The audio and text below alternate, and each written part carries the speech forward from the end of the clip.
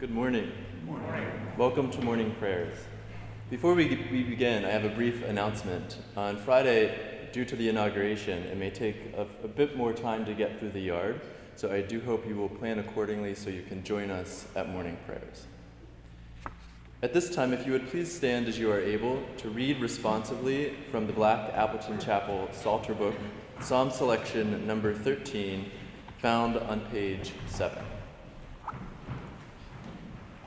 How long, O Lord, will you ignore me forever? How long will you hide your face from me? How long will I have cares on my mind, grief in my heart all day? How long will my enemy have an upper hand? Look at me, answer me, O Lord my God. Restore the luster to my eyes, lest I sleep the sleep of death. Lest my enemies say, I have overcome him. My foes exult when I totter. But I trust in your faithfulness. My heart will exalt your deliverance. I will sing to the Lord, for he has been good to me. You may take your seats.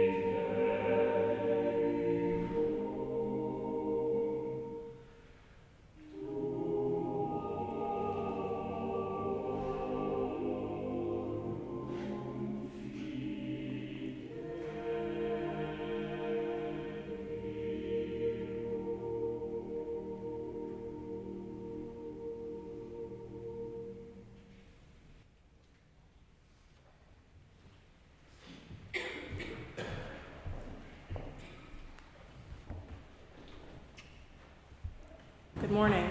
Good morning. I'd like to share a reading with you this morning, and it is written by Wendy McNaughton and Courtney Martin, and it reads as follows. Feel all the things. Feel the hard things, the inexplicable things, the things that make you disavow humanity's capacity for redemption. Feel all the maddening paradoxes. Feel overwhelmed, crazy, feel uncertain, feel angry, feel afraid and powerless, feel frozen, and then focus. Pick up your pen, pick up your paintbrush, pick up your chin. Put your 2 calloused hands on the turntables, in the clay on the strings. Get behind the camera. Look for that pinprick of light. Look for the truth. Yes, it is a thing. It still exists. Focus on that light. Enlarge it and reveal the fierce urgency of now. Reveal how shattered we are, how capable of being repaired, but don't lament the break. Nothing new would be built if things were never broken. A wise person once said, "There is a crack in everything. That's how the light gets in. Get after that light. This is your assignment."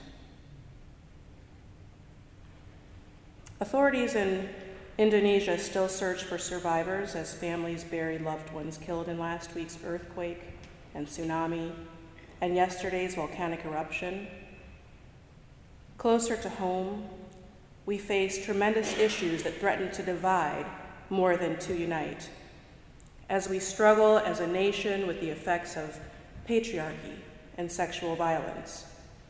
So I think that it is fitting that I talk for a few minutes about something that has been very much on my mind, and it's gratitude in the face of human frailty and brokenness, tragedy, and pain. Harvard University, according to your website, is devoted to excellence in teaching, learning, and research, and to developing leaders in many disciplines who make a difference globally, to educate citizens and citizen leaders for our society. Anthropologist Cliff Geertz wrote, "Believing that man is an animal suspended in webs of significance he himself has spun, I take culture to be those webs." And writing from a Birmingham jail, the Reverend Dr. Martin Luther King Jr. observed that we are caught in an inescapable network of mutuality, tied in a single garment of destiny. Whatever affects one directly affects all indirectly. So therefore, and in other words, the work that we do, what we are applying ourselves to in our roles each and every day, is not about and should not be about me, myself, and I, but should be about we and us, and taken a step further, them. So taking meaning from King and Geertz, we human beings are caught up in a web of cultural meaning and destiny with each other. These webs are spun silkily out of the understandings that we hold significant. This is the stuff of college and university campuses, weaving webs of significance between often and sometimes on the surface competing ideas and ideologies, frameworks and systems, thoughts and processes, ways of being and doing, saying and thinking. But what each of us must passionately support ideologically, and especially from the perspective of religious and spiritual and ethical life, we must help each other, those in our learning community in the largest sense. We must help to hold the lens just so that an unobstructed view of these webs of significance that bind us together in mutuality is visible. We need to know what we are about and what we are doing collectively as a community, to know if it is something that we can and should support as individuals. Academic literature shows that spiritual growth enhances other outcomes such as academic performance and psychological well-being, leadership development, and for our students, satisfaction with their college experience. But however wonderful this sounds, it is not enough. For we must also be kind and just, merciful and compassionate. We must truly begin to forge a society that cares not just about the few, but also the many, and in which there is no other. As long as we perceive them and in us in the work that we do and the goals that we pursue, we are heading slowly but steadily down the road to annihilation. I, for one, choose gratitude as my outlook.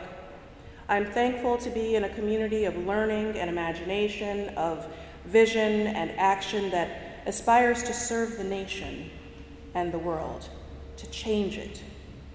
And I believe not only can we, but we will.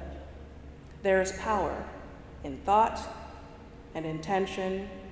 There is strength in our collective webs of significance. Amen.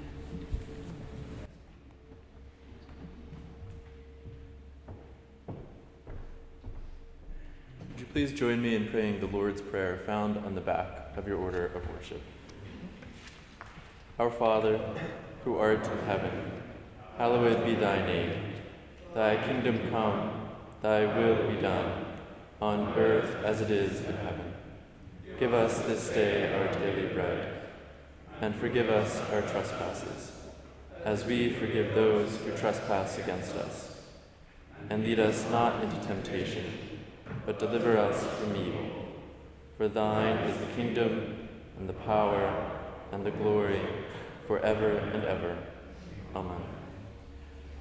Join me in singing the hymn, All Who Love and Serve Your City, hymn number 322 in your Crimson Harvard hymnal.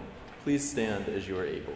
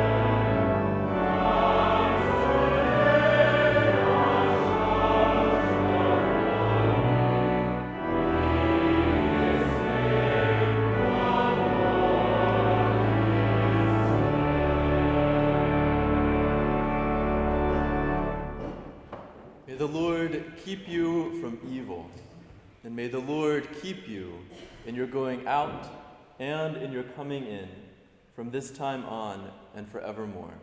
Amen. Amen.